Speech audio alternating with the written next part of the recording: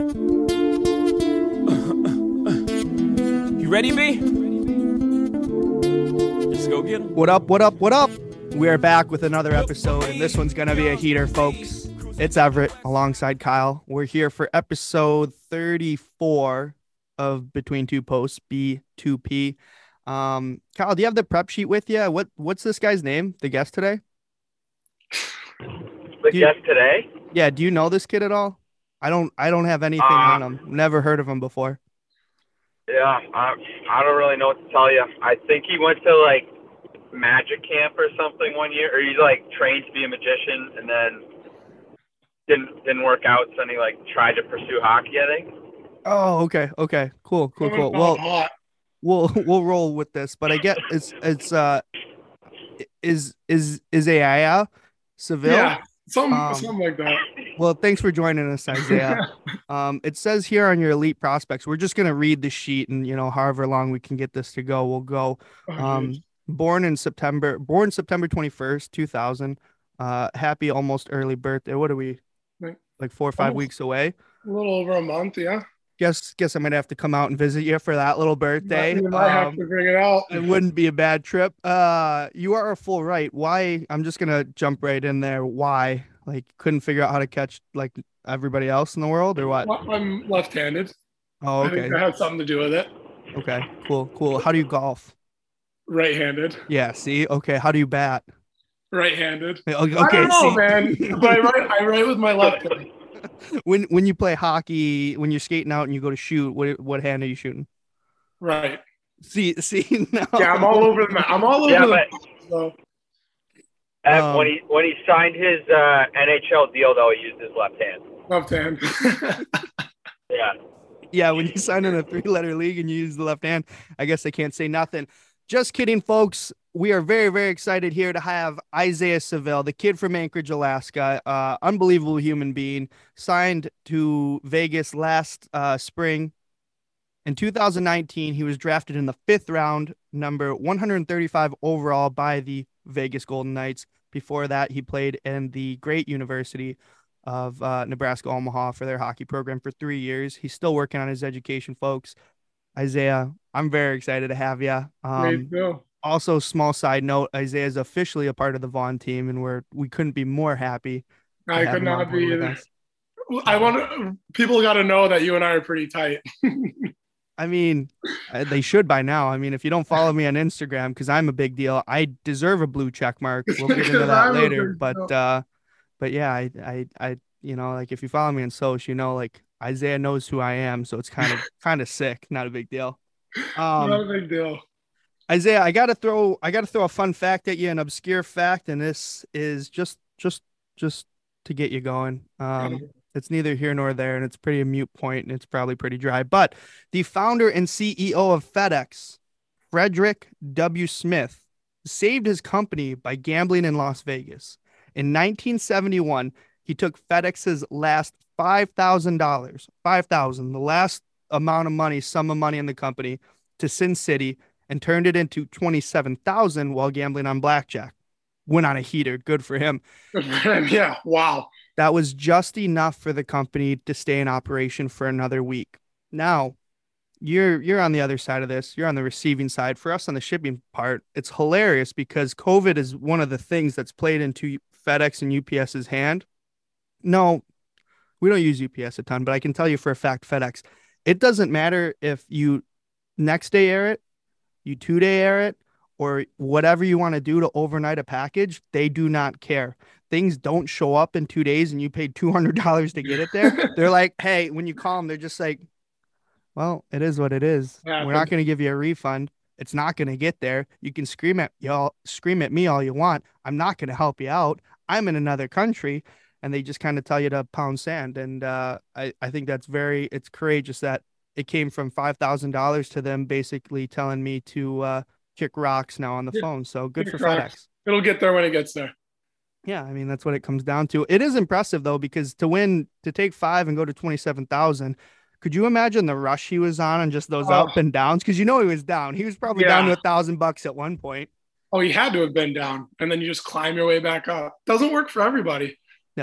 No, especially me, considering the fact that every time I sit down at a blackjack table, I'll lose a couple $100 in less than 10 minutes. So Yep.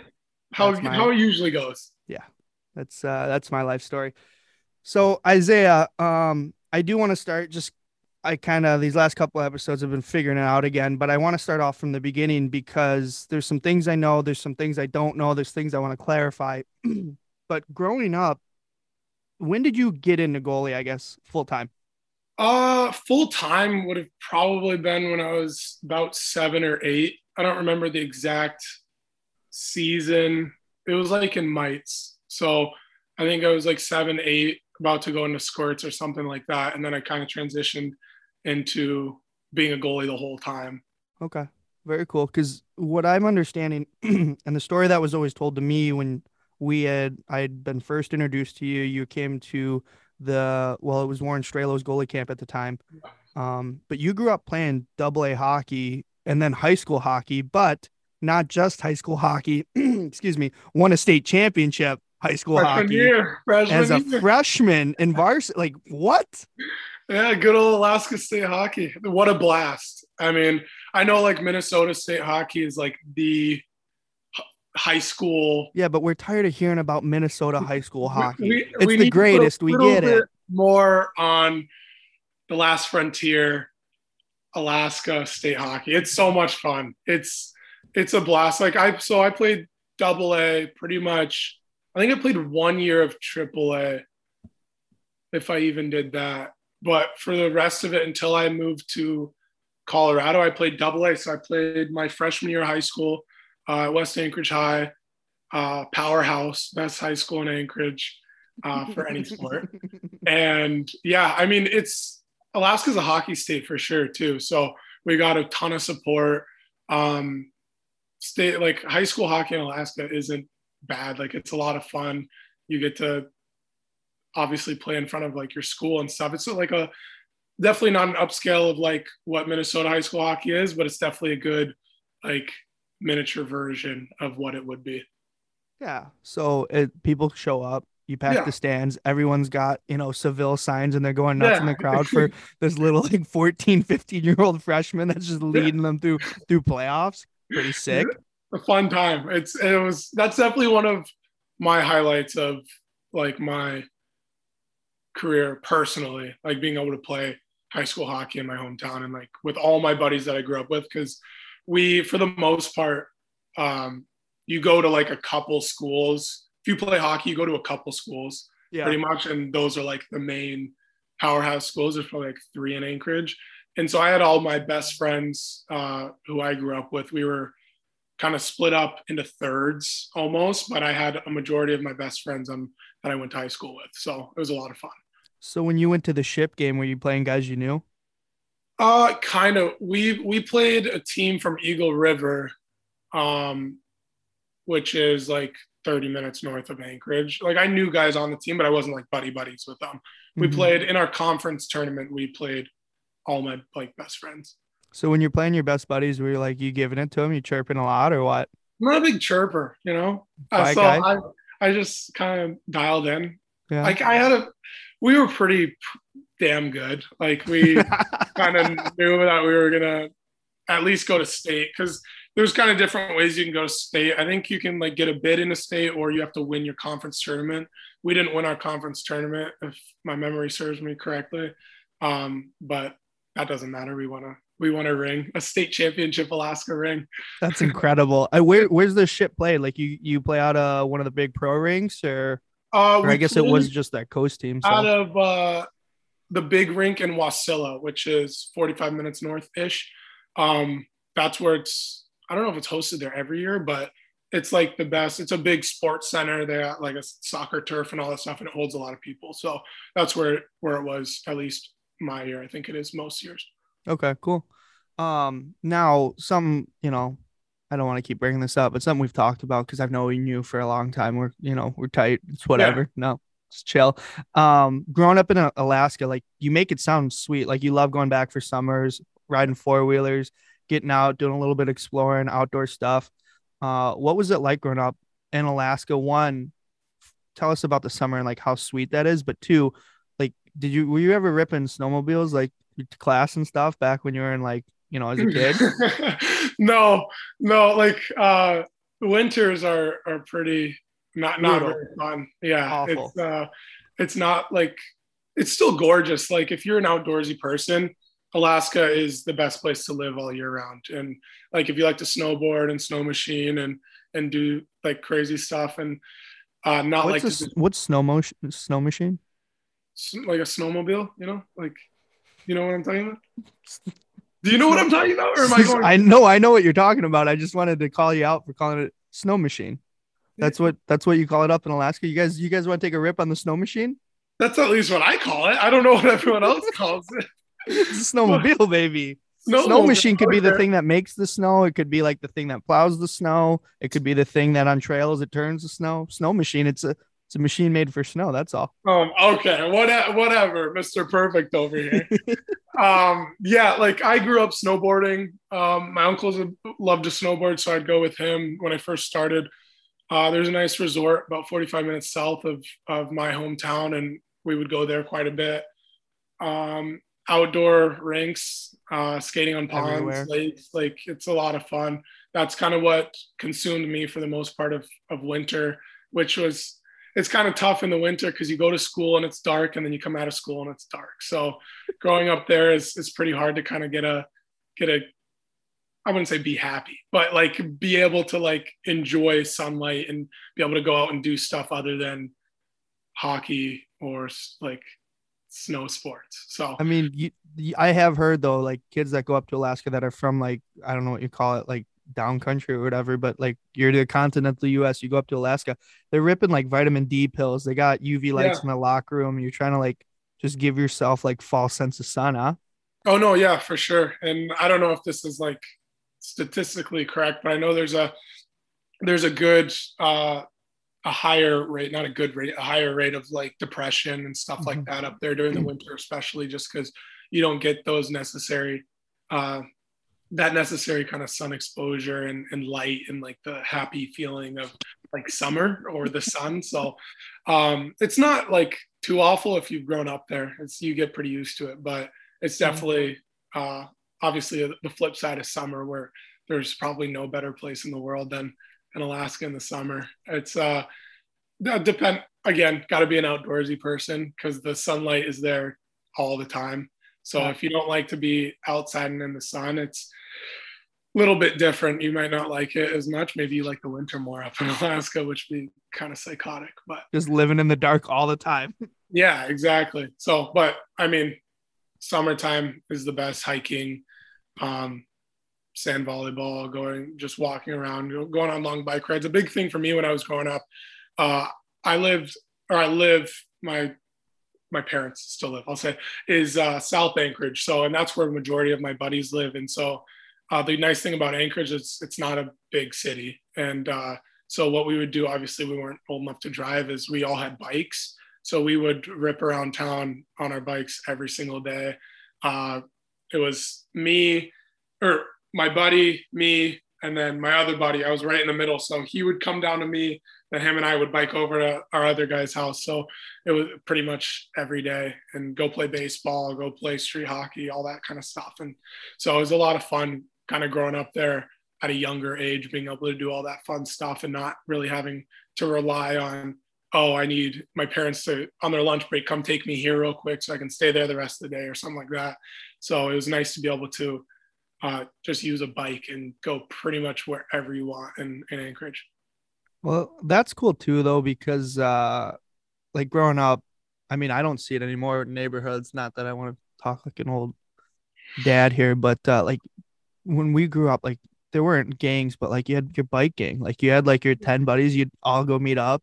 And you didn't have like cell phones back then. You'd ride over, knock on the door. They come outside. You go get the next guy. You knock on the door. They come outside. And then we're rolling. You're going to 7-Eleven. You're going to see somebody else. You're going to like go jump in somebody's pool. You're going to do just, stuff that kids do. Play street hockey. Go play sports, whatever. Roll around. Try and like talk to girls. Like, you know, exactly. Just stuff you did as a kid. Like it's a lot of fun. And you look back at that and it's like, man, I can't believe like the best times were happening, and then all you thought about was growing up. Man, I can't wait to get a car. It's gonna be sick, and then you get a job. And No, jogging is just awful. But yeah, I had like my best friend's home phone numbers. Remember, like we all had our home phone numbers so that we would always be able to, hey, I'm coming over in 15. See you soon. He's like, okay, come to the garage. Yeah. I mean, that's how it was. Savvy, did you play other sports growing up besides hockey? Yeah, so I played baseball pretty competitively up until eighth grade ish, I Okay. think it was, and then I played basketball super recreational, Yeah. like elementary school, middle school ish. So those were kind of the only two sports. Hockey and baseball were like my two main ones. Obviously, summer and winter sports. So um, those were the two main ones that I at least can remember. Obviously, like soccer when you're a little kid and your Yeah. parents sign you up for it. Yeah. AYSO shows up. You go Yeah, home with the slip. They tape you the front of your shirt and say, yeah, sign your kid up for something. exactly. Um, what, I mean, if you played baseball pretty competitively, what made you drop it? It was getting to the point where I kind of needed to kind of choose what direction I wanted to go as far as like a sports career, and which was definitely a really hard decision because I was a big baseball guy. I loved baseball.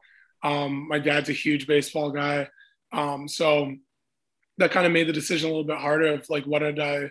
I was getting to the age where I wanted to kind of focus on one and really try to do something with it. Mm-hmm. So I decided that I was getting a little bit more exposure in hockey, and so I decided to kind of bite the bullet on baseball and go full time into hockey and really dedicate like my summers and my winters to that one sport rather than kind of flip flopping. For sure. I mean, shit, I got lucky then, I guess, because man, if you would have been playing ball, who knows what would have Yeah, happened. exactly. If you were to play baseball, pro ball, what team would you want to get drafted by? Uh, I think the Rockies. Really? Yeah, I love Colorado. Yeah. Colorado is one of my favorite spots. I lived there for a year um, when I was 16, and then I just loved it there. I loved living in Denver. Mm-hmm. I like how it's similar to Alaska, where it has the changes in seasons. Like it has a winter, it has a summer, spring, fall. So I think it would probably be there for baseball. Sweet. Well, I wanted to segue right into Colorado, but I do want to ask before we go further. When you grew up in Alaska and you were playing like, 14, 16, did you have a goalie coach? Were you working with somebody at that point or were you still figuring it out on your own? Yeah, growing up, I had a really great goalie coach, legend, Chris King. He was kind of my main goalie coach growing up for up until I want to say probably like 14ish, and then obviously a well-known goalie coach now, Steve Thompson, from Alaska. So I kind of transitioned into him as Chris King kind of took a step back a little bit, and he has a kid as well who plays hockey, so he kind of stepped into that role of being the His hockey coach. dad and like Yeah. yeah, how like focusing more on him rather, as he helped me a lot during my early times in hockey, and then transitioned into Steve Thompson, who's a very very good goalie coach as well. So I was very very lucky to have two great guys there up in Alaska to be able to kind of help me advance my game and take the right steps. For sure. And Steve Thompson is a friend of the pod. You had the Riders too at one point, right? Yeah. So Kev yeah, Kenny. during kind of the whole going through like top 40 development or top 40 camp Yeah. from DP, and then obviously the Strelo camps and stuff like that. I was gonna ask you about that, and I don't know if it's probably not a sore subject anymore. Um, but you were invited to 40-man camp. You went through that whole process, which I think a lot of people don't understand how quite selective that is and how many interviews there are with not just players, but friends, family, coaches, things like that. It's quite an honor to get invited to 40-man and then, make the US national team development program. But I do want to ask, there's people that I've met, there's goalies that we've known and blah blah that not get in the invite or going there and getting cut. When you walked away from that, because that is like it's a pretty detrimental time when you're like 16s going into your 17s, and it's like, if you get mentally, I think, too hung up on not making that and not being there and that always being the focal point, does that inspire you? Is it harmful mentally? Is it, like just weight on the shoulders, chip on the shoulder? What was your response when you unfortunately didn't make NTDP. Yeah, I'm going to touch real quick on kind of the process real quick. Okay. As you mentioned, it's a pretty long. It's long. It's not. They don't just send out invites and you show up to camp. They know who they're selecting before you even get selected for 40-man camp based on that process. We talk to like trainers, coaches, family members, all that stuff. And Ryder actually came up to Alaska before the camp, and him and I did a couple skates just so he could see me before it was kind of official to really decide if it would be worth it or not. And so, yeah, so it's definitely a long process and it's a fun process. I think I would never not going to that camp at all. I think it was such a great experience, and obviously didn't make NTDP, which I didn't know was a dream of mine to like play on a national team and stuff like that. But definitely being around that environment, I was very hopeful of making the team, and obviously it didn't happen. But looking back on it, even months after, it was a blessing in disguise, I would say. I think there's a lot of things in life that don't happen or don't go your way, and you can pout about it or kind of not think it's fair. And I think life's not fair. Be sour on it for a while. Yeah, life's not fair. And I think the family I grew up with, or that I have, I shouldn't say grew up with, but the family that I have. These people that like I just happen to know. Some people that raised some me, acquaintances back from Anchorage. Yeah, I was very privileged to grow up with my family and have such a positive outlook on life and be able to take things and that could be negative and turn them into a real positive. And obviously right after that on the flight home, I was pretty emotional, not being able to do it. I had my dad with me, which was nice. And just not making it was definitely harder than I expected it would be. And had a lot of talks with my parents as I'm very open with them and very close with them, fortunately. And taking that and turning it into a positive, going to the null, being able to develop in a different way rather than going to the development program and being able to kind of pave a different path for myself. And I think though too, when you talk about paving a path and we talk about development here and there, like me and Kyle really like to just kind of like learn about you guys as people, not really be the hockey experts and talk about, well, Isaiah, what'd you see on like that 2-on-1 breakdown here? Like, how did you read that? Like, that's not us. Although, Kyle's got a couple laps in the NHL, not a big deal. Not a big deal.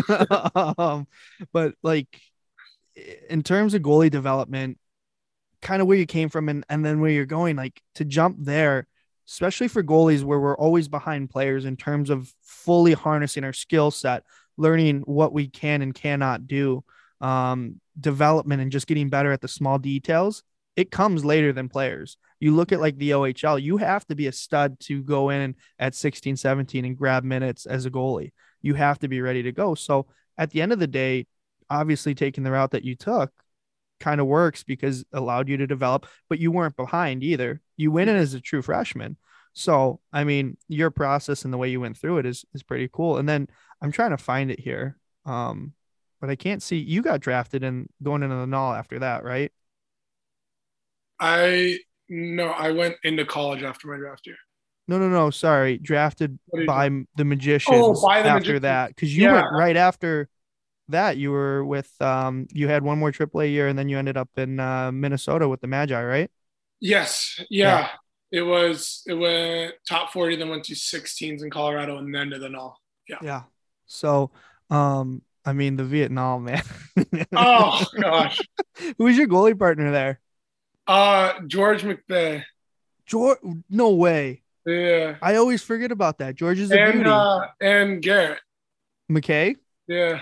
Who's a Marine. Thank you for your service. Sure. John Quick over there. Yeah.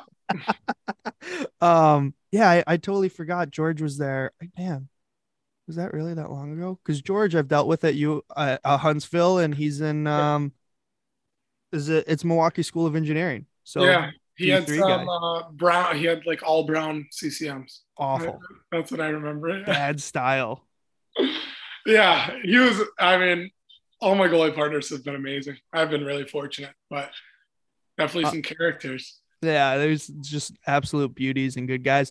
Um, Playing in the Null, what was like? I mean, there's plenty of tough stories, but what's one of your funniest or toughest memories from being with the Magi?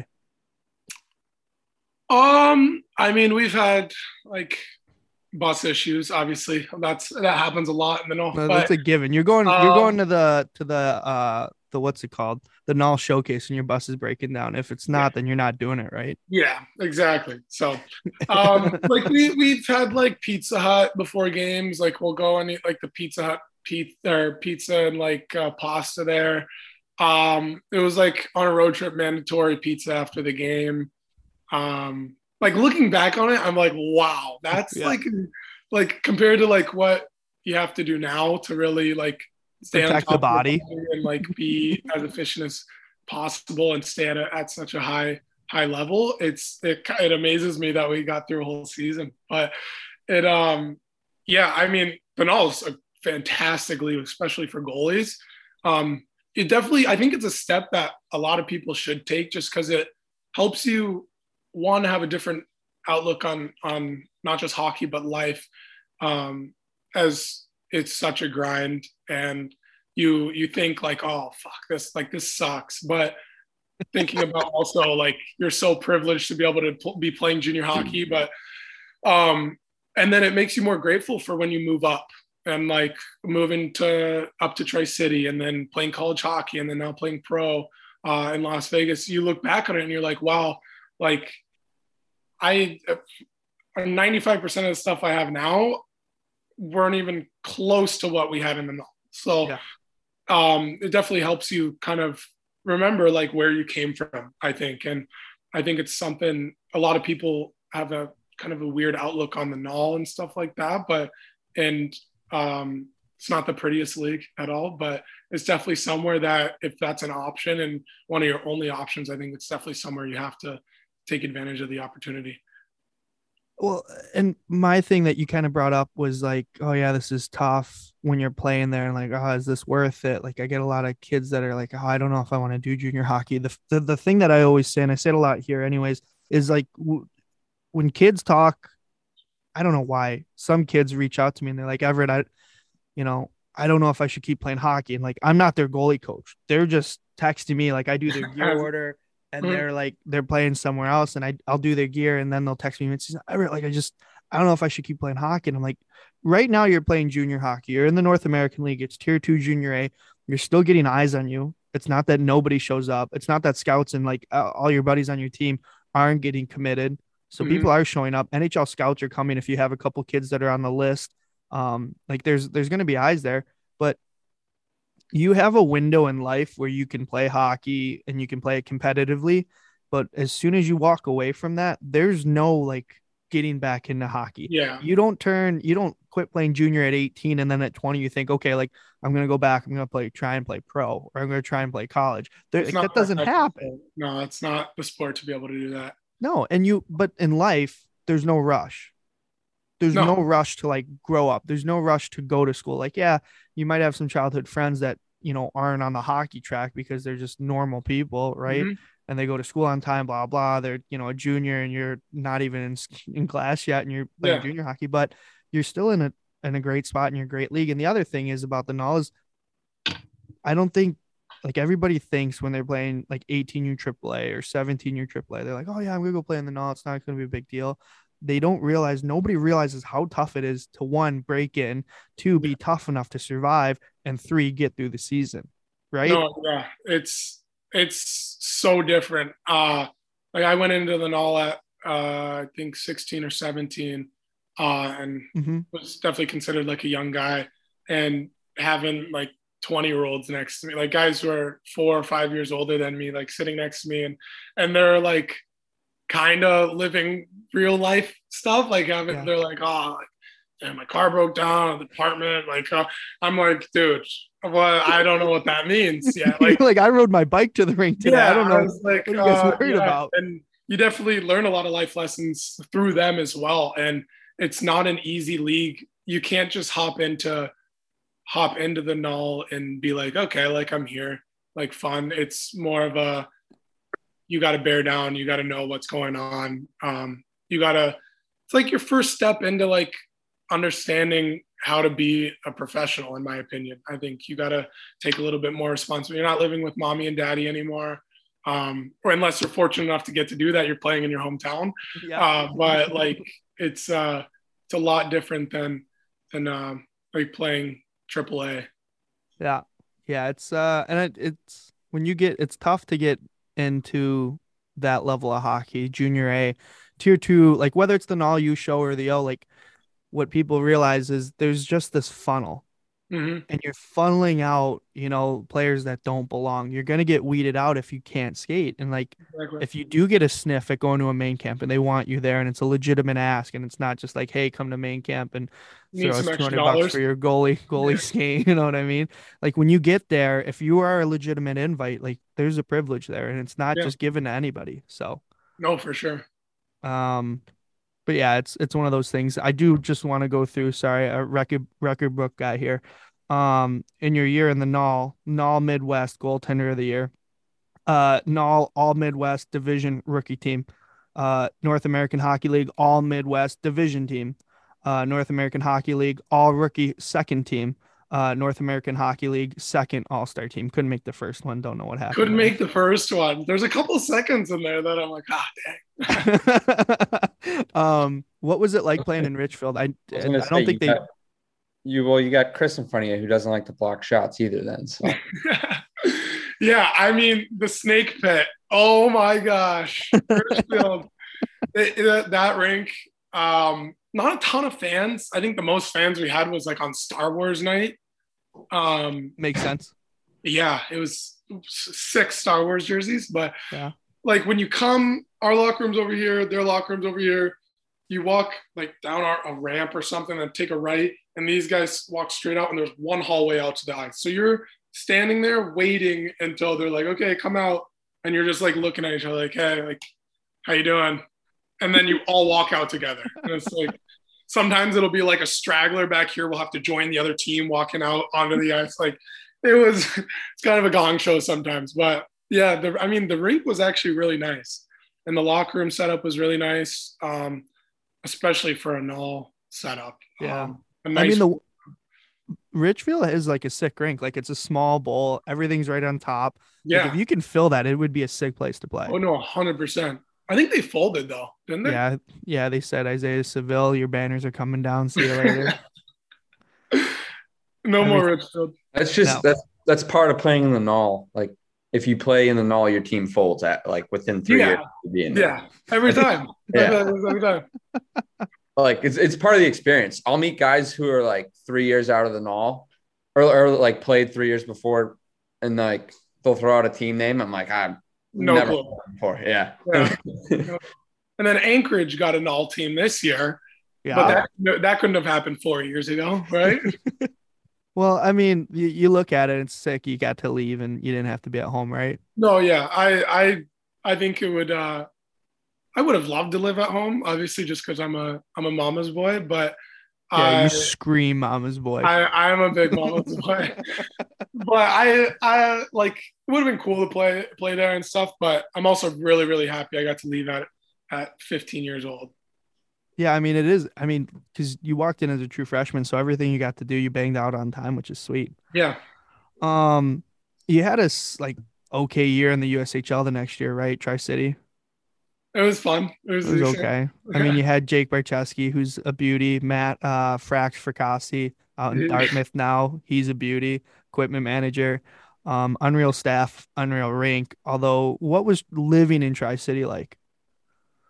Yeah. So Tri-City, for those who don't know, is Kearney, Nebraska, which is about 3.5 hours west of Omaha, Nebraska.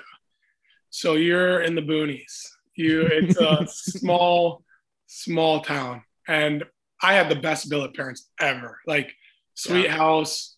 You have a question, they answered it. Hey, I need this food for this time. Boom. One of my like Thursday rituals, if we had like a Friday, Saturday game, would be my billet mom would make me a tray of cinnamon rolls. I'd eat a tray of cinnamon rolls every Thursday night. Man, body is a temple. Yeah, it was bad. It was bad. But like it was the best situation you could have asked for in a small town, especially. And it was actually not bad at all. Definitely wasn't a lot to do. I'm not a super small town guy, but it's Is it small? Like, talk about it in relations to Anchorage. Like, because I mean, I'd way figure smaller. Anchorage is a little small. You A know? little smaller. Well, Really? Anchorage was like 300,000 people. Oh, excuse me then. What do Yeah, I know? come on, man. Just an idiot Uh, from the Midwest. yeah, but like the team we had made it a lot better. In my opinion, obviously biased. I think that has to be one of the better USHL teams that's kind of rolled around. I think there was a lot of highly touted prospects and a lot of great players on that team.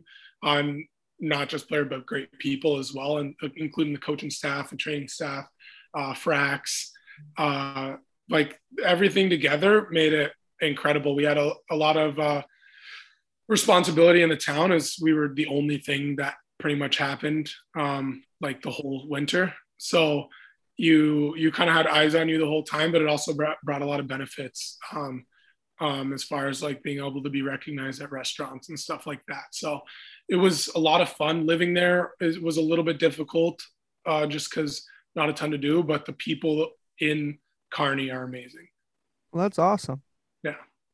What I mean, compared to Richfield, it's a little bit different. Obviously, small town. Would you like better like living situation? Was Richfield having Minnesota there and like you're not far from the Twin Cities a little bit more fun or Um,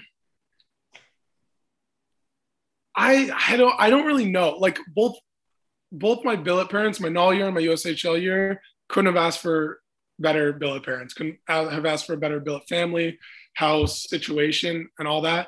I think obviously having the Twin Cities right there made it a little. You were able to do more than like being in Kearney. Although I was like 16, I couldn't like go out and like do you were playing video games every day? like yeah, I'm a big video game guy, and I don't know if you guys know Kyler Grundy, but he was him and I shared a room in we lived in Wayzata, Okay. and we shared a room, and it was strictly Xbox all day, pretty much. What- Home from school, straight to Xbox, straight to the rink, straight back to Xbox. Never put the sticks down. What do you guys play? Like Call of Duty? Are you child That guy, was- obviously? That was FIFA? when Fortnite got hot. Oh no. So we were hot on Fortnite. And I was like, this game looks so dumb. Like, I don't want to play. And he's like, dude, like, let's play it. And then he was like, this game's so dumb. And I was like, no, like, I like it. Let's play it. So and then we eventually just agreed it was great. And we played it for a while. Yeah, I mean OG Fortnite, like I keep seeing that clip on like TikTok and stuff. I don't know if you've ever seen it where the two guys they're like, oh, like let's go to the house, and they run inside the house and they're hiding. And Yeah. like, Yeah. as Yeah. the Yeah. map's closing, like that's a famous Fortnite clip. And Oh, that was yeah. when it was sweet. And then like you had to start building, and it was just like, all right, well, I think I've aged myself out of this Yeah. game. I got, I'm a kind of a nerd on the whole Xbox thing. I have like do you know what a SCUF controller is? No. Hold on. I'm gonna give myself a little shout out for being a nerd. So I have like this controller that has like the paddles on the back and stuff. Oh, like you're that. big time, So buddy. I'm a big nerd. It has like you can take this off and like put different joysticks on it. I'm a nerd. I'm a big nerd. Oh, you're a big time gamer guy. Yeah. So we'll rip through it real quick. USA Hockey Junior Goalie of the Year, Dave Peterson Award. USHL All Rookie Team. USHL Best Goals Against 1.9, less than 2. Sick. USHL First All-Star Team. Sick. USHL Goalie of the Year. Sick. Oh wow. And in that year, you had the World Junior A Challenge, which you brought home a what medal? My gold medal Yeah, sick. Huh? that was a blast. That was your first like international showing, right? That was my third. Oh, third. Oh, because you had 5. 5 Nations in Helenka. Yeah, totally forgot about those younger ones. Excuse me, what do I know? I mean, moving on. You end up at UNO, Mavs, pretty sick program. What was the decision like when you were trying to commit to there? Yeah, I committed pretty early. I was, I think, 16 Yeah. when I committed there, and the decision was kind of impulsive. It was First I school that asked. like it was like the first school that was really serious, Okay. and I really really loved it. I was like, oh my gosh, they want me so bad. Like I wasn't quite sure what I was gonna like if I had goals set out from like when I was younger. Like, okay, I want to play. My number one goal was to play Division One college hockey. Growing up watching the Seawolves, like all I wanted to do was play Division One college hockey. It didn't work out from there. Whatever. Like I wanted to commit to play Division One college hockey. So then I was super kind of crazy. I was like, oh my gosh, a Division One program really wants me. They sound serious. Um, so I committed there. Went on a few visits there. Really loved it, obviously, as it's in your background. State of the art facilities. It is an incredible place to play. Now that I've been there, it's one of my favorite places in the world. Like Omaha, Nebraska has a special place in my heart. Being there for 3 years, I wouldn't take back a single moment of being there. I mean, one of the highlights besides the hockey, you got to do a little like bull riding, a little horseback riding. You turned into a Oh little yeah, cowboy there. You had some year. Yeah, my cowboy first action. year. We got to do we did like a community service thing with children. It was like a rodeo or something, or before rodeo. And everyone was like, "Oh, Isaiah, get on the horse!" And I was like, "I don't really mess with that. Like, I don't Horses know. are scary. Horses are kind of weird. Like, they can just randomly do something." So I got on one, and it was a blast. And I was like acting like I was cowboy and stuff. And the media got like a picture of it, and then we used that. Or I guess like some Omaha hockey accounts used that as it was a victory Seville on a horse. So every time we got a win, it was posted on Twitter. So that was pretty cool. That was cool for a little freshman to see that after the wins. Yeah, I'm not a huge horse guy. Like not trusting big animals. They rear up, they hoof you right in the chest. Yeah. You're probably gonna like if They you're can feeling a kill little you. heart pain. Yeah. Like So they step on you, you're dead. yeah. That's why I was like, yo, I don't know, man. Yeah, getting trampled by a horse isn't sweet. A little Red Dead Redemption style. Love it. You went in as a true freshman and you played 28 games. Yeah. Was that expected? Were you gonna be the guy right away? That's what was talked about beforehand. Okay. Just because as it got to be closer to when I was going to come in, we emphasized kind of that I would like to come in as a true freshman. I felt like my time in junior hockey was over, and felt like it was time to go into college. I knew I was ready. I knew my agent knew I was ready. So we kind of emphasized that I would like to definitely be the guy to kind of step in. And it worked out, fortunately, that we had all the goalies left the year before me. So we had 3 freshmen coming right in. Yeah, because I mean, you came in, walked in, played 28 games. I mean, it's tough being a freshman to be able to do that. But one key point that I saw here on Elite Prospects, and I don't know if this is correct or not, all 3 years you were at UNO, you finished with a .907 save percentage. All 3 years. Consistent. Very, Look at very. that. And you dropped your goals again. First year was 285. Sorry. But yeah, I mean, rather impressive. Rather Thank you. impressive. You got to go on that World Junior Rip too, right? Yeah, that was a blast. I was obviously the third string behind Nider and Wolfie. Great. That's 2 really, really good goaltenders, obviously. But yeah, so I missed quite a bit of time my freshman year, going to camp and then heading overseas. Looking at that, I mean, it's pretty impressive roster, like you said, with Wolfie, Nider. But getting to be a part of that experience is pretty impressive. What was it like to hang out with those guys, skate with those guys, and do the goalie work with them? Oh, it was amazing. Oh, it was. I mean, not like those 2. Their skating ability is incredible. I think Nider's he's gonna be the real deal. Yeah. the real deal. As he's already starting to prove himself in the NHL. He and obviously Wolfie was the best goalie in the AHL last year. So Yeah. those guys aren't doing too bad for themselves. But yeah, it was a great time. It was more of a kind of a learning moment for me as far as seeing World Juniors. Obviously, everyone watches it growing up and like, oh my gosh, it's so cool. And I was there, and I think that's something that I don't take for granted. I think it was such an amazing experience, and being able to be with all those guys. And I was really good buddies with a lot of my teammates there beforehand. So it was a nice little reunion as well, being able to see all them catch up. That's awesome, man. I did have a fact here. Are you the best dancer from the UNO hockey team? Yeah. Okay. There's no other ranking there because I hear there's some other guys, maybe Chase Primo. Oh, here comes Preems from the Chiefs. I hope he sees this. No, yeah, I can't, like, Preems is like decent. I get like him and I were like the only ones who like danced. I feel like, well, besides like when they would play sewer like before, or I guess not sewer. It was like at the end of our off ice warm up, one person dances and then we all come in and huddle. But no, yeah, I definitely pride myself in that I was the best dancer on the hockey team for sure.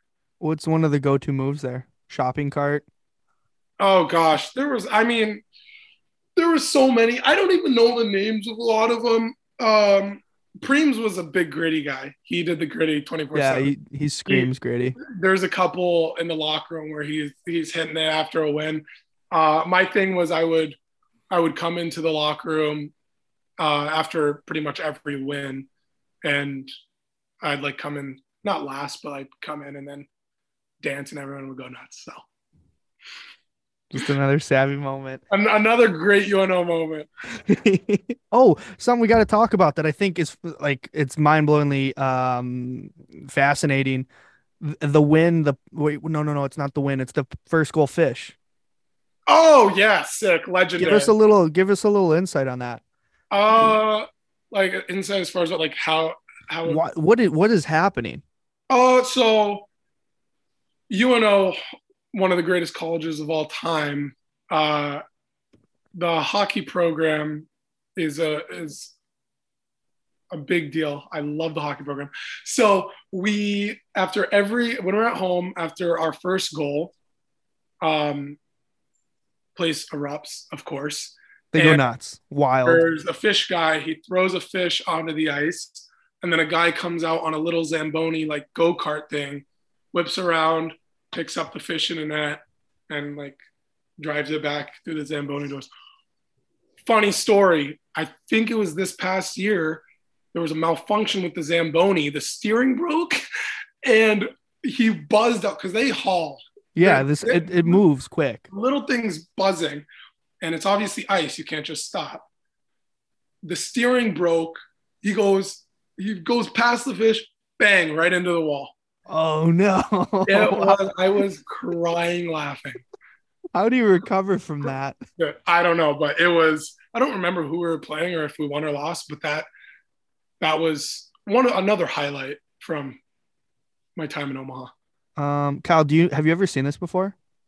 Yeah, I've seen it because I think I saw. Isn't there a video? The guy like rips a wheelie on it. Yeah. Spitting Chicklets posted it. Yeah. Oh, we popped it up. Oh, this is old. Yeah, this is an older video. Cool. But he pulls the full thing off. Oh, yeah. Ripping wheelies, just gassing it. Yeah. Bomber hat. Oh yeah, this isn't even at Baxter. This is old. Yeah, so sick. Unbelievable. One of the traditions. So yeah, I mean it's one of those things in college hockey too. Like you don't get that like anywhere else. You know what I mean? Not at all. So, Isaiah, this might have to get cut. You can tell me if we need to cut it, but I do want to ask because I think listener wise, this might have to get cut, but I want to ask you because I'm a pretty candid guy, and I feel like I can be real with you. We got to hang out at the combine a little bit, right? Yep. We got to hang out a little bit more than probably you would have liked at the combine. Yeah, no, for sure. When you're there, I want to ask you about the experience, but like I know you said you didn't have a lot of interviews. Um, and with that, like in going into the draft and stuff, where was your mind at with how things were going to shake down? Did you think like, oh, someone's going to give me a call? Or did you kind of think like, oh, like I didn't talk to too many teams. Maybe I'm just going to go back and, go into free agency after I'm done with school? Um, that's a good question. I do remember being very nervous. It didn't help that we had like a family gathering / all my closest friends. Obviously didn't have an amazing amount of interviews at the combine. I still had interviews, obviously, or else I wouldn't have been there. But all the interviews went really, really well. So I think that gave me a little bit more confidence. And I always think to myself, like I'm places for a reason. Yeah. I think there's always a plan for something. And whether I did or didn't get drafted, I think that's obviously a hard pill to swallow. But as we talked about before, as far as not making like NTDP, I have a very good positive outlook on life, and as far as what life is about, and not solely just on winning, but also when you lose. So had a little draft party and stuff with all my friends. I was very positive going into the draft. Honestly, I didn't have a ton of doubt until it got past like the 4th round. And then one of the things was like, obviously when you're in the situation, you're comparing yourself, which is never something you should do. Yeah, it's like tough. Comparing it's yourself tough. to like other people, where they went, what they did in previous years versus what you do, and like stuff like that. And you start comparing yourself, and you're like, I was like, okay, my prediction is like 4th round. I think that's going to be the spot where I go. And so we're sitting there. I mean, we're in my uncle's house with all my closest friends, like my girlfriend at the time, my whole family, everyone. I'm sitting in the chair, just like leaking. And like, I remember like my buddies coming over and like sitting by me, and I was like, just get away from me, please. Like, just, I need to like be with my own thoughts right now. And like it hit the 4th round, and I'm like, damn, like this is going to be tough if it doesn't happen. Yeah. And then hit the 5th round, and I started seeing like some other people like get picked and stuff. And I'm like, again, still comparing. Again, not the best thing to do ever. And I was like, okay, it's happening. I had a little bit of a gut feeling. I was like, okay. Then I got a call from my agent, well, at that time, family advisor.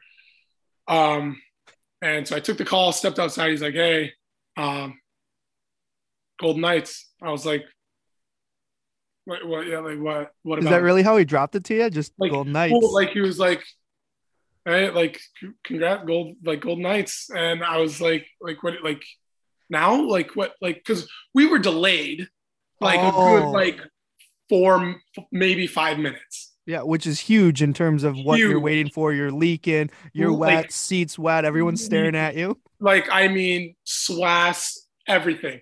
It was so bad. And I'm like, no way. Like, are you serious? Yeah. Like, just blew up. And my whole family, as I'm on the phone with my agent, I hear my whole family, everyone go, ah! Like going nuts. And you're just like, outside. Yeah, like even thinking, like right now I have goosebumps, like thinking about it, because it was such a surreal moment. And then like got a call from Vegas and stuff like that, and talked to them. And I walked back inside, and everyone's going nuts, and took pictures and stuff like that. So I was very confident going in, and then it hit a certain spot where I was like, okay, now I'm nervous. But everything you're pro now. Yeah, everything works out. Everything happens for a reason. So that's one of the top moments of my life. I think it would have been a top moment still if I went to the draft, but the fact that I was able to spend it with the closest people in my life made it 10 times better. That's awesome, man. I thought what was really cool too, which was actually pretty sick, was the signing of the camera from the Oh, combine. Gross. that's clout right there. That Oh, was big time. like, that was all for clout. That thing Big was sick. Big time. And then, I mean, you got the blue check mark. Yeah, I didn't get it till like 2 years after I got drafted though. Oh, I know. I thought you got it after the combine, no? Well, I was supposed to, and then it never came. I got it on Twitter, and then but never got it on Instagram until I think it was like a year and a half after. I wish I'm looking on YouTube trying to find your little signature bit, but I'm not coming up. I'm coming up short. Um, but yeah, I mean that like you led right into the draft. I was gonna ask what that was like. I mean, that's pretty sick. Getting to, fight through it. But when you're waiting through round 4 and you're watching everybody, like, man, I played against him. I beat him in the NAW. I beat him in the U show. Exactly. What are we talking about here? Who's this guy? Yeah, and it's such a bad thing to think too, like comparing yourself. And I hope a lot of younger goalies listen to this podcast too, just to hear me say, like, it's not about other people. It's solely about yourself, and your team. Like, whether you give up 7 goals and you win, or you give up 1 goal and you lost, you still lost. So Yep. It's so much more than like comparing yourself to other people always puts you in a bad headspace. And that's something I had to learn growing up, like going through all these experiences that I've had, is don't compare yourself to other people, because you're your own self. You can't really change that. So like you went through this, during the draft and everything and like still comparing yourself. Is it something you're still developing and working on that skill today or what? Oh, 100%.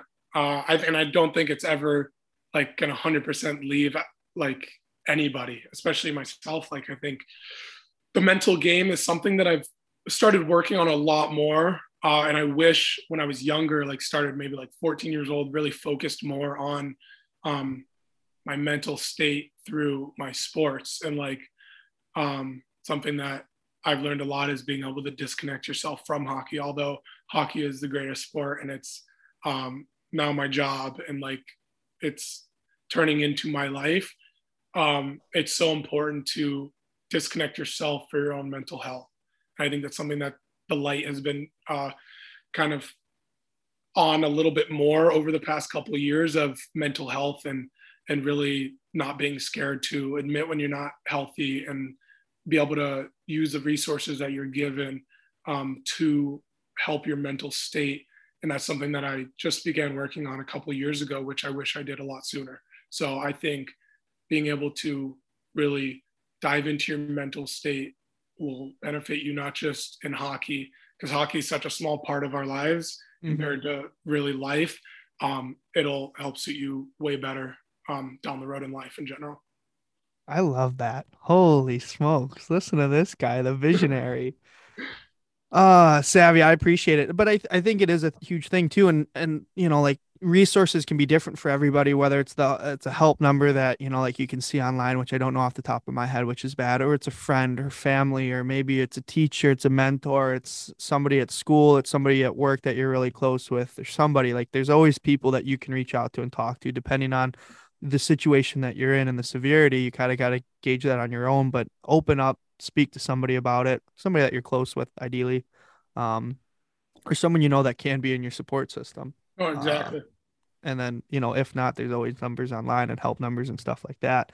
One little bit I do want to shine a light on before we get into the goofy stuff. Rise to Win. What can you tell me about that? I know it's an experience that you and I have talked about. I think it's very, very cool. And I think it's one of those things that you've never been.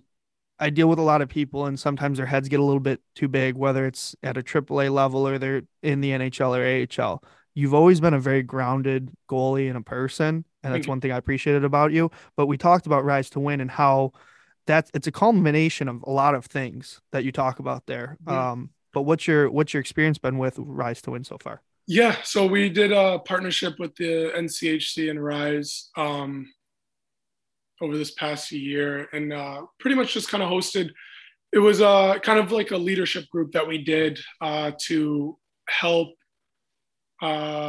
educate guys through in the NCHC. I think there's a couple guys from each team And I thought it was very beneficial where just to educate as far as racism problem, exclusion problems, and stuff like that through the sports that we're in, and just seeing it in everyday life. And definitely such a big topic as I liked to.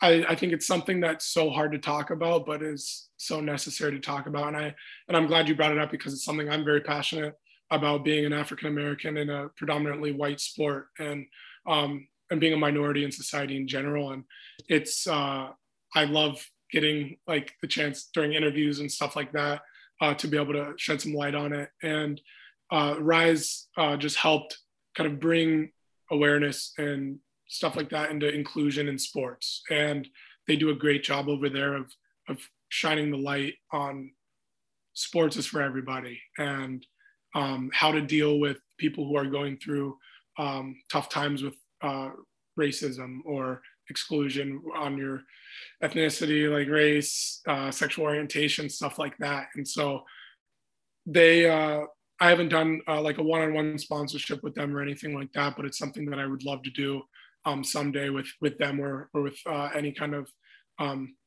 group that's kind of in that same ballpark. And I got to fortunately work with John Sperano in Omaha doing my mass in 2 years. I did a Martin Luther King tribute just to spread awareness of my life and be able to show people I'm not just some hockey player like a lot of people in Omaha got to see me like.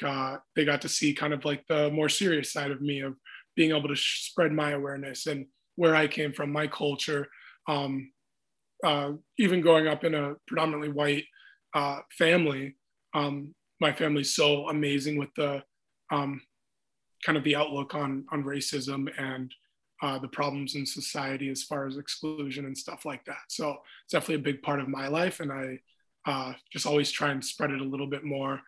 As far as you can hear a lot of, as far as like kind of what I look at it as, little kids or little hockey players, little athletes can hear a politician talk about it a lot, can see it on social media and stuff. But if it's from how I related when I was younger, of seeing someone like me doing the same things I'm doing, another normal person, as far as like not a politician or some huge celebrity and stuff like that, being able to talk about these issues and relate a little bit more to spread awareness. Well, one, for the kids, but two, it's an impressive thing on your end, because like not everybody wants to be, and you've probably seen it in the media, not everybody wants to necessarily be the representative for what they are, whether it's being a minority or a sexuality or whatever it is. Not everybody and everyone, the public, always think like, oh no, like you need to say something because you are X, Y, or Z. So it is very impressive, and I'm super proud that, like you are willing to be able to step up and be that representation, because not that I want to harp on this and I don't want to turn this into this, but a lot of people say, like, it doesn't matter your race, like just shut up and play. It doesn't matter what you do in the bedroom, just shut up and play. But for kids that are out there that are African American, for Asian kids, like Jason Robertson was huge. We talk about how he's Filipino, my girlfriend's Filipino, and it's cool for like other Asian kids that are playing, which I'm seeing a lot more of even in my area. 100%. And you start to see more kids playing hockey. It's important for the game. It's important for those demographics of people to feel like, oh, this is something that we can do.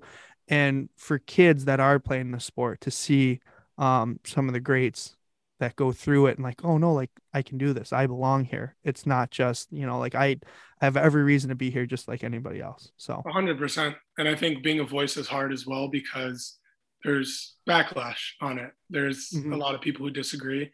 And I experienced that a little bit firsthand with my movement with my helmet and stuff like that. So I think although it's hard, I think it's right. So I stick true to my word, and I try and be the voice for others who may not have the platform that I do, or be able to voice their opinions as easily. I try and be the voice for everyone else. And the one thing I will say, because me, Kyle, Between Two Posts, my new intern producer, my cousin Sydney Stevens, we got our first negative comment on a post. Nice. Yeah, so like Oh. like in a weird way, not to downplay anything, but like I mean that's kind of a big thing because for one negative post, there's got to be like 20 people out there like, oh no, I mean, this is funny. you're doing something right. You're doing Yeah, something right Oh if yeah, people are hating. yeah, exactly. Yeah. you got to cause controversy. And like the one thing that I've always thought about is you don't read negative comments, blah blah. But for everybody that says something that is negative or downplaying what you're doing or your movement, whatever, or what you have to say, there's 100 other people that agree with you, Mhm. but because they're in agreement, they don't say anything. Hmm. So you always, it's one of those things you got to kind of remind yourself of. For sure. But no, like that's, it's really exciting to hear your stance and the way you want to approach that and like willing to be that voice because it's not easy. I don't think people that have never been put in that spot, it's not an easy thing when people look at you and be like, oh no, like this is our guy. This is the one that we want to hear from. So Sure. that's awesome, man. Isaiah, we talked about social media a little bit. I do want to get into it. You have a very manicured Instagram, but these last three posts, they weren't the same as the others. What happened here? You kind of fell apart with your theme. Now I gotta. Oh, is it the white border? Yeah, because I remember I'm like, Yeah. oh, the whiteboard is pretty sick, and you're like, yeah, that's my Yeah. thing. Yeah, it was my thing for a while. I'm just looking at it because I was like, oh geez, do I have something bad on there? Yeah, I don't know. I had the white border. I should probably go clean all that up, but I had it on there and then I kind of moved past it. I don't know. I kind of got too repetitive to me. Yeah. Keep people on their toes. I mean, do you have a social media manager? Because like No. clearly that's a pretty well manicured I can't say it, Instagram. No, it's all me. Oh, really? Just creative? I'm just creative, I guess. I come up with everything on my own, I guess. I don't know. I have You're so sharp, man. like I don't really do like some of the pictures are a little edited, and that's one of my best friends from back home. His girlfriend edits some of the pictures, so I Oh, no way. don't look like a fool, you know. So maybe she's my social media Yeah, so you manager. got one. Yeah, pretty much have one, I guess. Yeah, you do have a good amount of little followers there on Instagram, but I am gonna brag. You only got 72 friends on Facebook, so I have like over 1,500. On Facebook, Yeah, what do you know about that? There's 130 notifications. I don't use Facebook. I downloaded Facebook, so how do I check my friends? Sorry, You probably had to have like Facebook for a college class, and that was the last time you used it. No, I used it from Facebook Marketplace. Oh, That's so the yeah. That's the only reason why I downloaded Facebook, and I don't really go on there ever. I have enough social media that I just kind of leave it. Yeah. 72 friends, that's not good. No, that's embarrassing. 72? That's a lot of friends, no? Ev's just so popular, everyone wants to be his friend. Yeah, I deleted a couple people. No Oh! sweat. Ev lives for online beef. Yeah, I guess.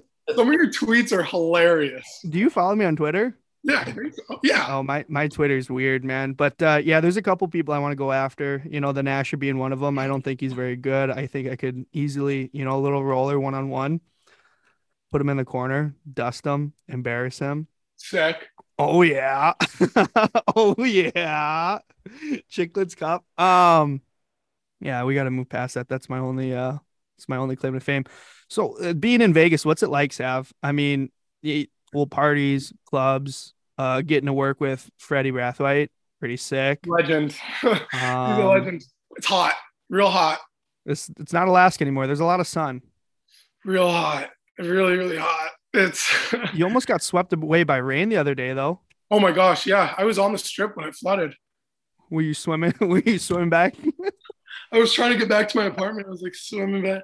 No, I was just inside, so I didn't really experience it, but I got the little alert on my phone. But yeah, it's a great time here. I don't really go like to the strip or anything. Like I don't. No, once you live there, you don't.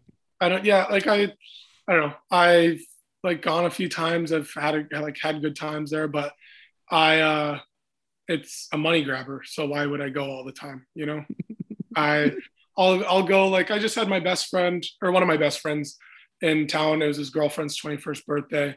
And so his parents, her parents, her and like a couple of her friends were here, so we got just kind of hung out on the strip a little bit. I stayed at my place, but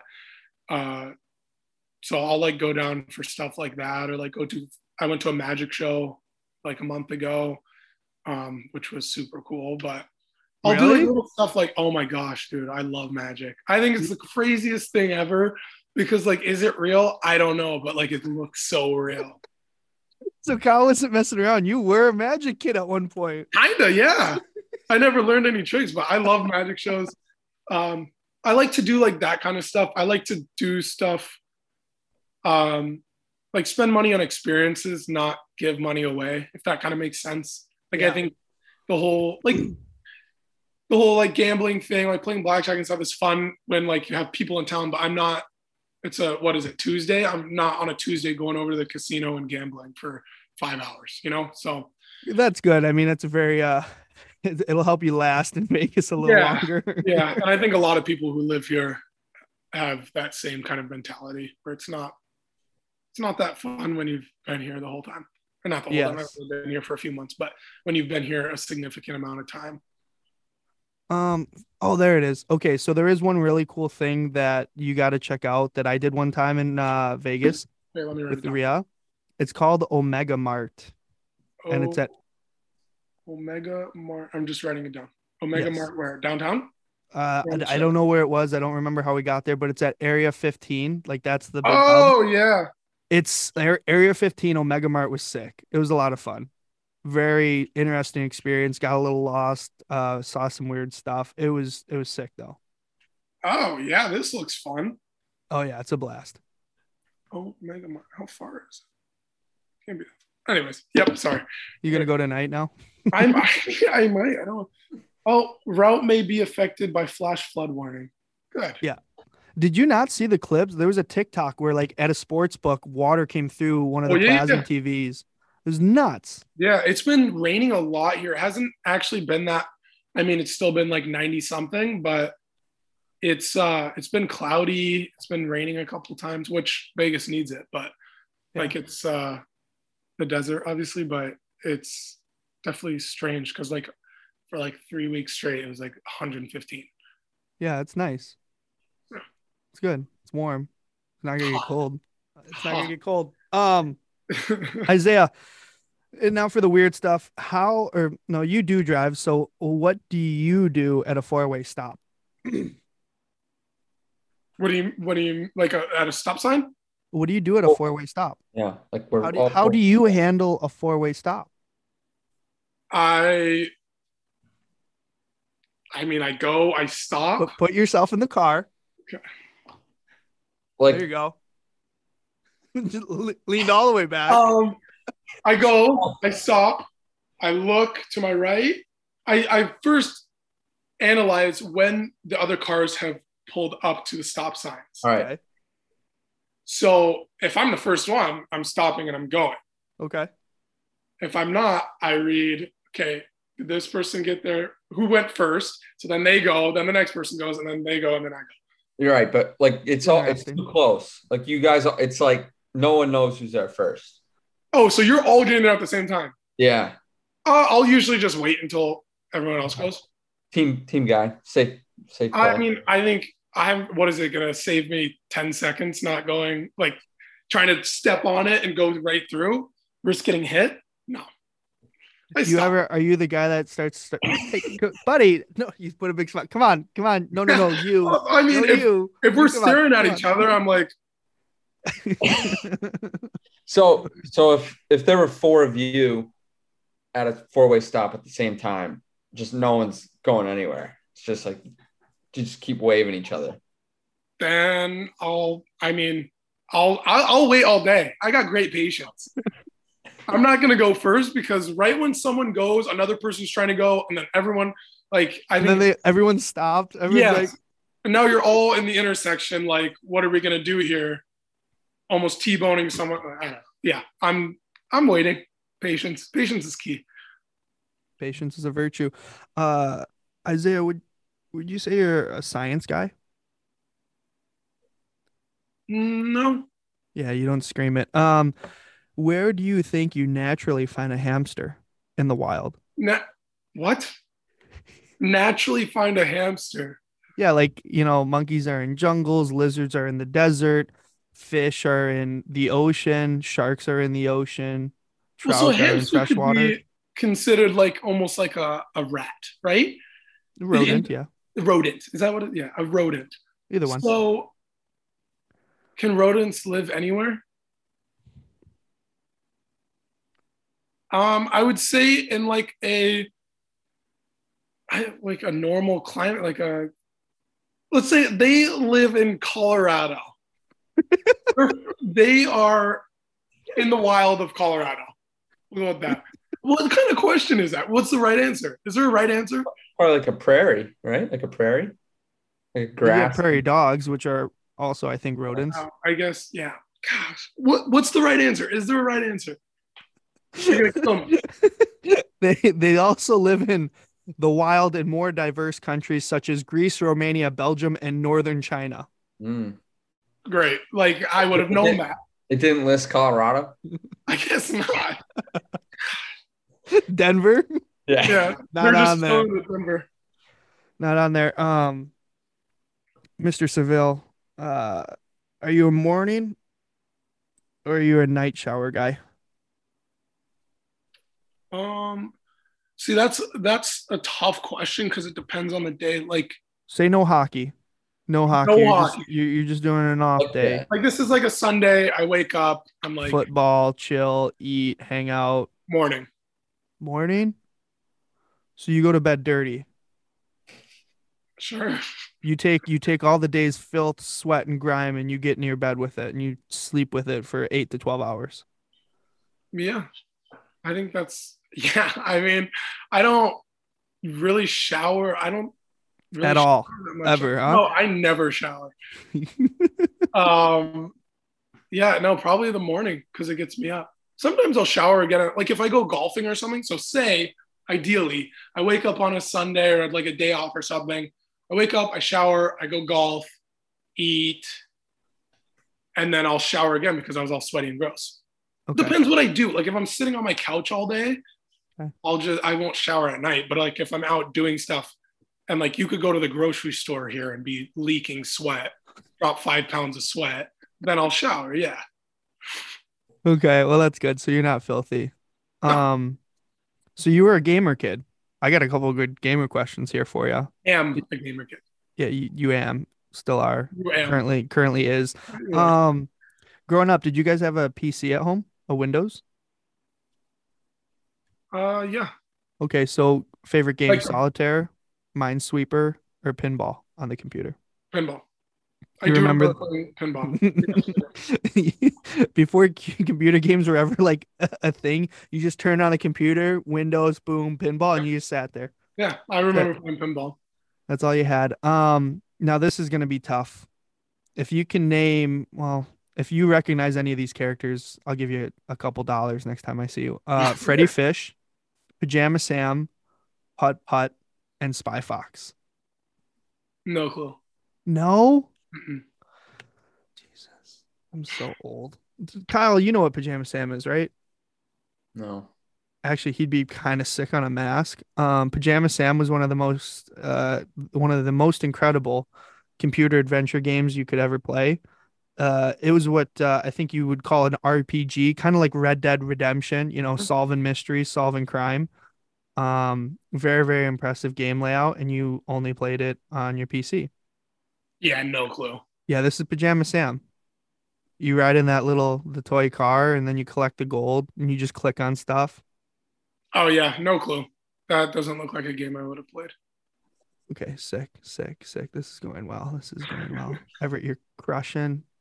Absolutely. Pull together. You're killing it. Don't worry about what they're saying. Yeah, humongous games. Oh, no, backyard baseball. Oh yeah, I played. They made backyard baseball. I remember playing like a baseball game like that on like PlayStation 2 though. Okay, yeah. You were just a young buck. I think I was like in high school when I got a PlayStation 2, so tough break. Sav, if you like to snowboard, as I learned today, which is pretty sick. Love to shred gnar. Nar. Gnar. Nar, fresh pow, sick. You have TikTok, right? I do have TikTok. I've never posted on it. No, that's fine though. But when the winter comes and snowboarding TikToks start popping Yeah. up, you know how people start commenting you should wear a helmet? Yeah. What are your thoughts on those commenters? On the commenters or on the No, the commenters and what they're saying. One sec. I mean, I think if they need and they're entitled to their own opinion. I don't think that the person snowboarding with hundreds of thousands of views will, let's say, see their comment and react to it, or like take it and be like, oh, this person said Joe Schmo 679. yeah, I should wear a helmet. I'm going to. I think that if they wanted to wear a helmet, they would wear a helmet. Are you a helmet when you snowboard kind of guy? I was, yes. I haven't snowboarded in probably Since you were 12?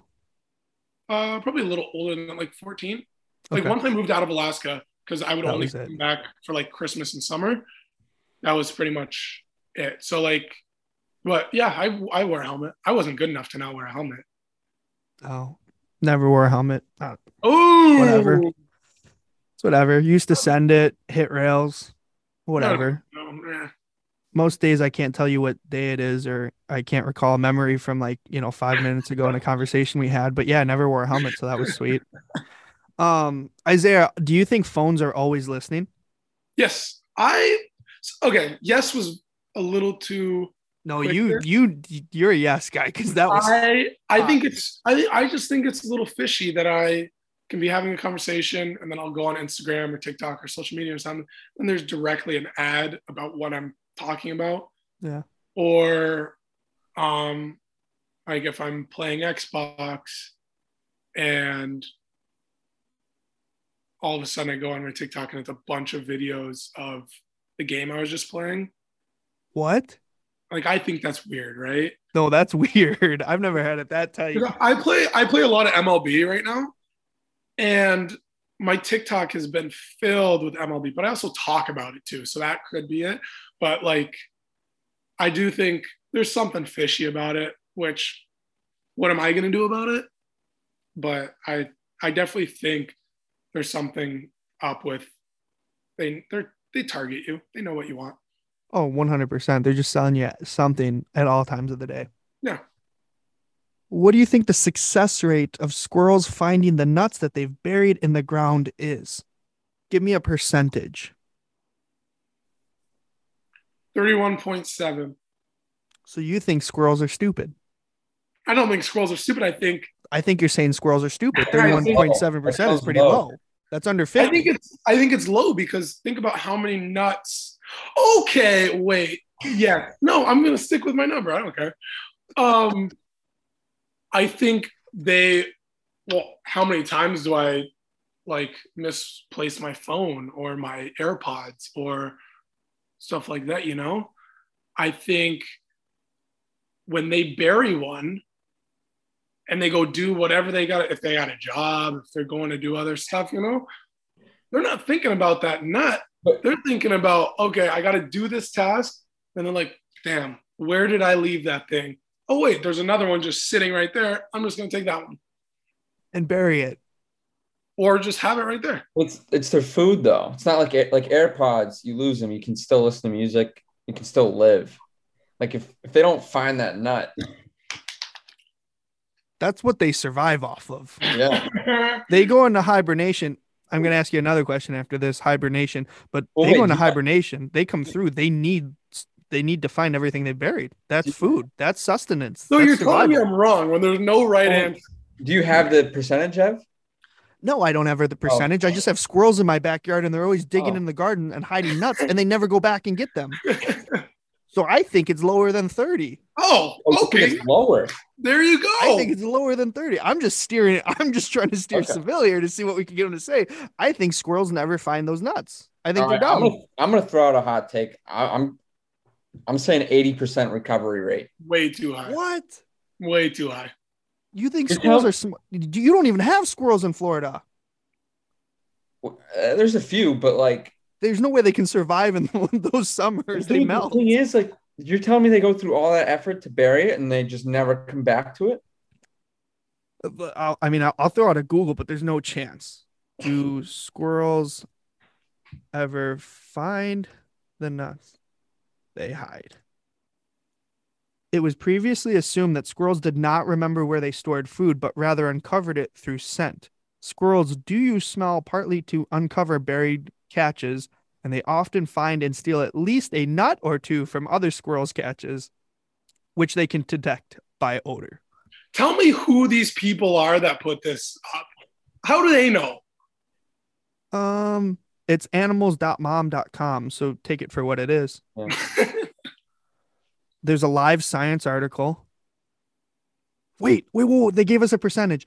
Depending on the squirrel species and the type of nut, squirrels are generally able to retrieve up to 95% of their buried food. Kyle. Wow. And Kyle has 1 semester of college under his belt. There you go. I know a thing or two about squirrels, I guess. You have more, Ev? I have a couple, just a Okay. few. Isaiah, I do want to ask you, in hibernation, when animals go into hibernation, do you think they sleep all throughout the winter? No. No, so you do know that they actually do get up, Yeah, they get up, but they don't like do anything. no, they just get up and they're not gonna sleep for months. Oh, okay. They're So gonna get up, stretch, like right? wander around, yeah. Take a leak. Up until I was like maybe a couple of years ago, I always had thought animals that hibernate just like We're bears went just to sleep. knocked out for months. Bears went to sleep. They went in a cave. They That's closed the news to door. me right now. Yeah. Oh, well, there you go. You learn something new every day. Yeah, Hey, we're a learning pod. because squirrels don't hibernate, so that's why I didn't know that one. Yeah. Yes. If an ambulance was rushing to save someone, but on the way it absolutely plowed through someone in an intersection, who do you think they help? Do you think it would have more of an obligation to help the one person over another, the one that they just hit, the one that they're going to save? What do you do? What do they do? Wow, that's actually a really tough question. I think, well, it's a wreck. I think they have to stay there, and I think they have to call in another unit to the place that they were supposed to go to. Yep. Because I think you can't, because then it's a hit and run. Like you can't. No, yeah. I think they should stop, figure out the situation, and then call in another unit. You know who that would never happen to, though? This guy. Patience. At least it could happen, but it would not be my fault. Yeah. Because I would be nice and stopped, waiting for everyone else to go. Next. Something. Well, I already asked you about that. Well, we kind of learned about that. I didn't know you snowboarded. I didn't know you played baseball and you liked baseball. And I didn't know you were such a gamer nerd. But I guess I will ask, what other weird obsession do you have that no one really knows about outside of your Instagram followers? Like anime, TV, music, shows, underground stuff, conspiracy theories, bugs, squirrel hunting, paintball. Do you have any other weird hobbies? I actually got this question. Me and Roden did a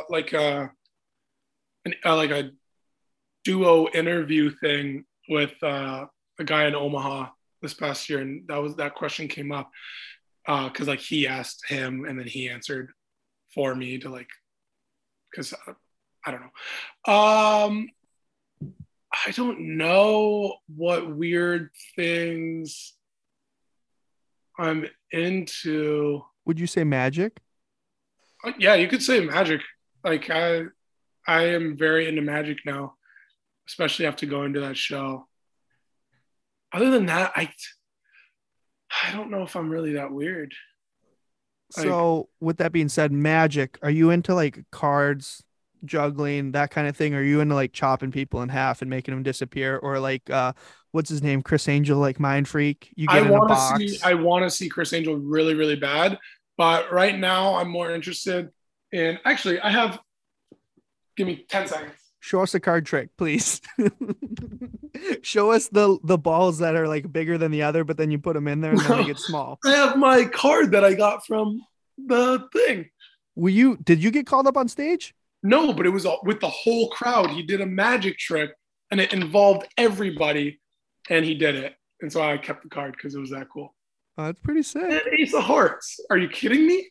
Yeah. Great card to have. Good card. I got two more, Kyle. Sorry. Game 7, Cup Finals, Stanley Cup's on the line. You're the manager. You're running the team. Isaiah Seville, you're up in the booth. You got the suit on. We're going to make a decision. You're talking to the coach. You got Lundqvist, Luongo, and Miller. Who starts? Who goes to the bench? And who do you send home packing? Who do you cut? Sorry, Lundqvist, Luongo, and Ryan Miller. Henrik Lundqvist, if you need his first name. Roberto Luongo, he played in the National, and then Ryan Miller just recently retired. They all play in the National, right? Yeah.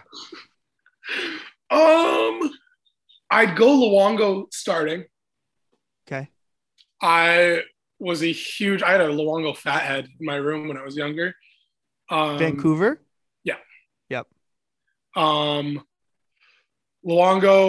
I think Lundqvist on the bench, Ryan Miller. I wouldn't send him home. I'd let him sit up in the box with me. He'd get a ring too. USA Hockey guy? Yeah, I know. I'm a big fan of Ryan Miller too, but I am a big fan of Luongo. I was for a very long time. I am a big fan of Lundqvist as well and who the person he is too. Yeah. So I think that would be my decision. Regardless of nationality. You know who grew up a huge Lundqvist fan? Yeah. Ottinger. Oh, really? Like, I think almost big time obsessed, like as he was like a kid and growing up and playing junior and stuff at USA. Isaiah, are you what's your relationship status right now on Facebook? You single? You dating? Yeah, I'm single. I don't know if it's oh no. Say something different. No, I was just asking what your status was, but I wanted to throw the Facebook in. Yeah, I mean, looking at my Facebook, I am single. Okay. And I still live in Omaha, Nebraska, apparently. Okay. But in Vegas, you're still single? Yes. Okay, so for all the all your listeners, what are you looking for in a date right now? I'm not looking for a date. Oh, you're just happy being you? Are you finding your true self right now? Finding my true self, we'll say that. No, Yeah. I kind of chill. I don't I game. So that's kind of it. You and that, what is it, the mock controller? Yeah, Scuff. Scuff. Scuff, sponsor me. Thanks. Yeah, no, I don't look for anything. I think I just I'm a very go with the flowy guy. Yeah. And if things click, things click. If they don't, they don't. Man, that's a tough pull. That's a tough pull. So anybody listening that's interested in maybe meeting Isaiah in Vegas, you gotta be very go with the flow, very chill. Well, you don't have to go with the flow. Oh, you gotta be chill vibes. Like chill, like not like I don't know. Yeah. That's a great segue into one of my questions. Perfect. I'll do one here. So this is from an anonymous source. Won't be disclosing that, but supposedly freshman year at the good old Nebraska Omaha. I love the cringe already. I think he already knows where this is going. Is this from someone I know who it's from? So, Ev, like me and you love deals, right? Maybe a buy one, get one free type of deal. Yeah. So absolutely. Supposedly, Mr. Seville here bought the same Valentine's Day gift for two different girls. Oh no!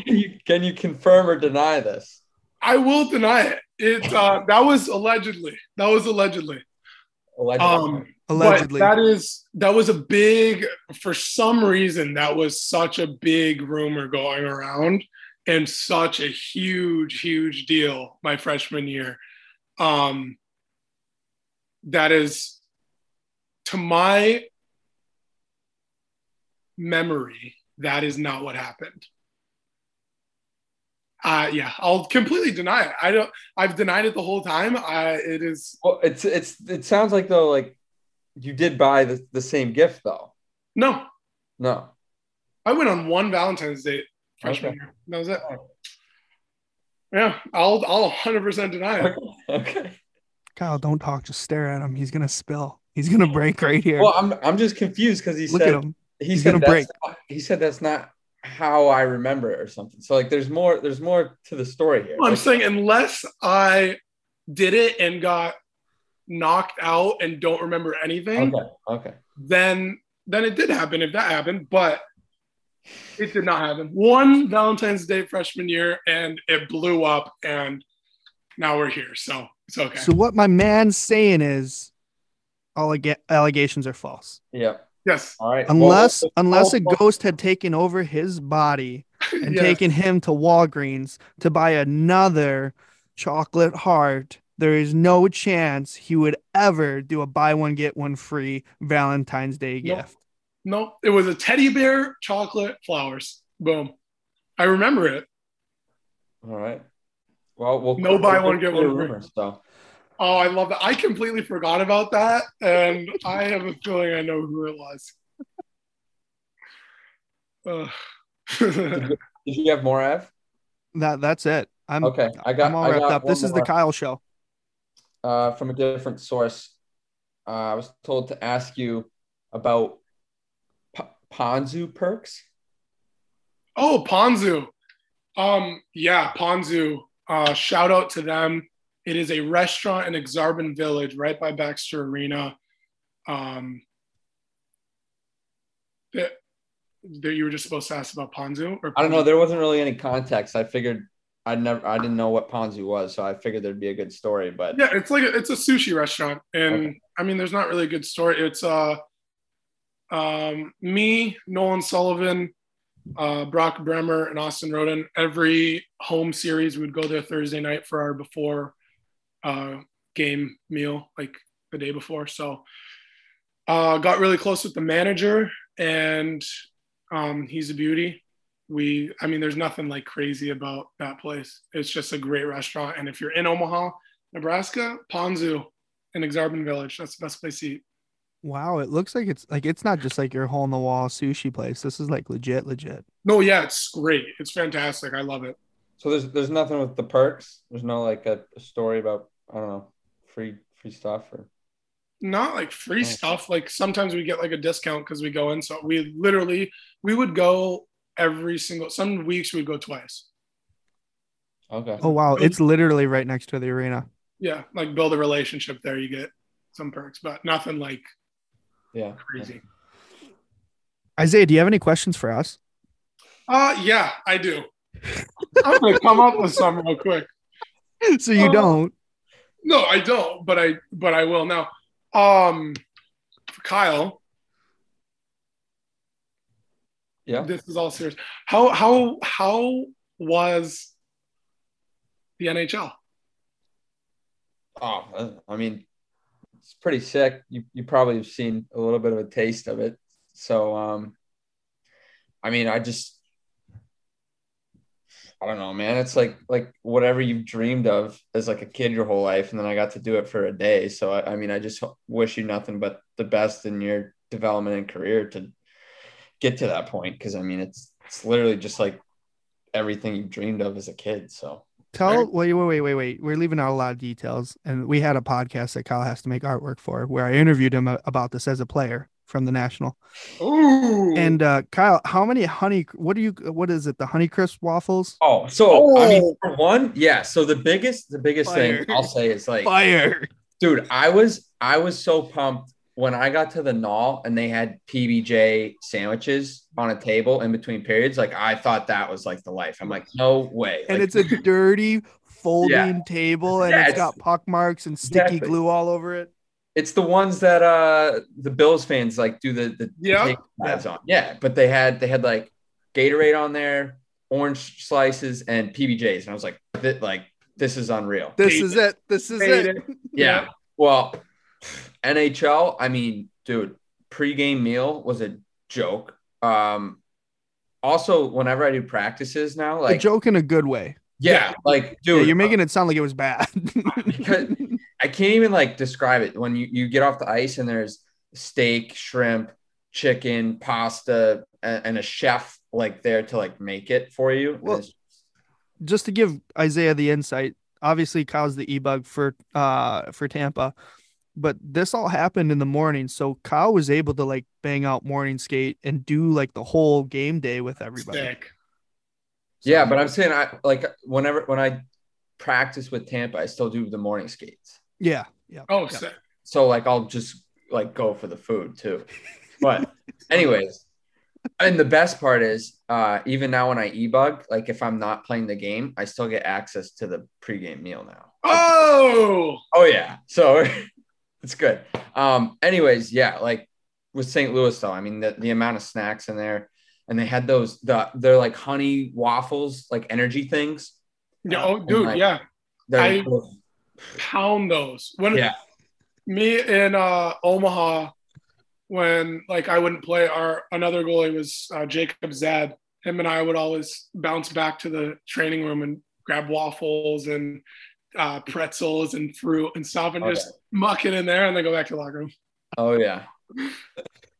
It is funny though that I totally forgot about that, Kyle. But when I was in St. Louis for dev camp at the practice rink, right outside the walkout for their locker room, they have like the custom, I don't know what the company's called, but the honey waffle stinger. It's like honey stinger or something. Yeah. They have like the real rollout rack with them, and they got protein bars. They got the waffles. They got every product that company makes. It's incredible. Yeah. Mm-hmm. It's a good company. Yeah. Anything else? Yeah, Ev. You're trying to buy yourself some time here. I am. Well, I just when's your next big trip? That was a hard hitter. I know. I can't think of anything. You should have told me you could ask questions. He's got a big trip coming up. Me? Yeah.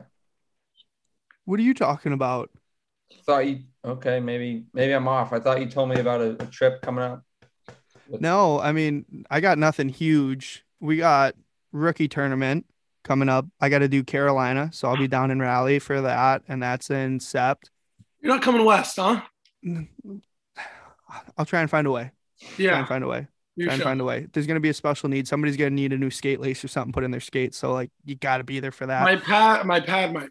I don't know. Yeah. We might need to put a new tow bar on or something. Yes. That's tough. Yes. And Raleigh, coming fall, we got to do all the training camps. That'll be big. And then we start the NHL, AHL co-season, and then we're kind of off to the races from there. Unreal. So, like that's pretty much it. I think I'm wrapped up on vacations finally, although somebody wants to go to New York City still. So I don't know if I'm going to be able to squeeze that one in. Maybe if the B2P budget gets a little bit bigger, I'll be in New York, but I'm not going to hold my breath on that one. You guys are going to have to, this podcast is going to get so big, you're going to have to fly out to come see these people and do a little vacation in a face-to-face pod. Well, I don't want to spoil anything. I don't want to spoil a single thing. But we are kind of in the works on some stuff. You can cut this too. Some things. Well, no. We're in the works on some things that might be, some things might be happening and other things could, do this and that. So anything could happen. Maybe nothing happens, but there's some talks, there's some wheels turning and some people are thinking. So we'll see what happens. So maybe you'll come a bit for part 2 of this in like a couple of years. You guys will come back. Well, I plan on having a huge, studio, like NHL Network type style studio. Kyle's on one side, I'm on the other, and then we're going to slap the guest in the middle. We're going to have games, kind of like an Eric Andre setup. Random stuff's going to happen. People fall from the ceiling, that kind of thing. Oh, so you got a big budget for this, huh? Well, no, Eric Andre's is very bad, but like it'll be similar to that, Oh, unreal. Yeah, very cheap. We'll run it on the low. Sam's Club budget. So, Isaiah Seville, As always, it's a pleasure talking to you, learning about you, and getting to catch up. Thank you so much for taking the time. Good luck through the rest of the summer. Good luck at the beginning of the season. And we can't wait to watch and see how things pan out for you as you move forward and you just take off and, easy on those four-way stops. All right. Got it. Hey, thanks, guys. I appreciate it. What a blast. Thanks, buddy.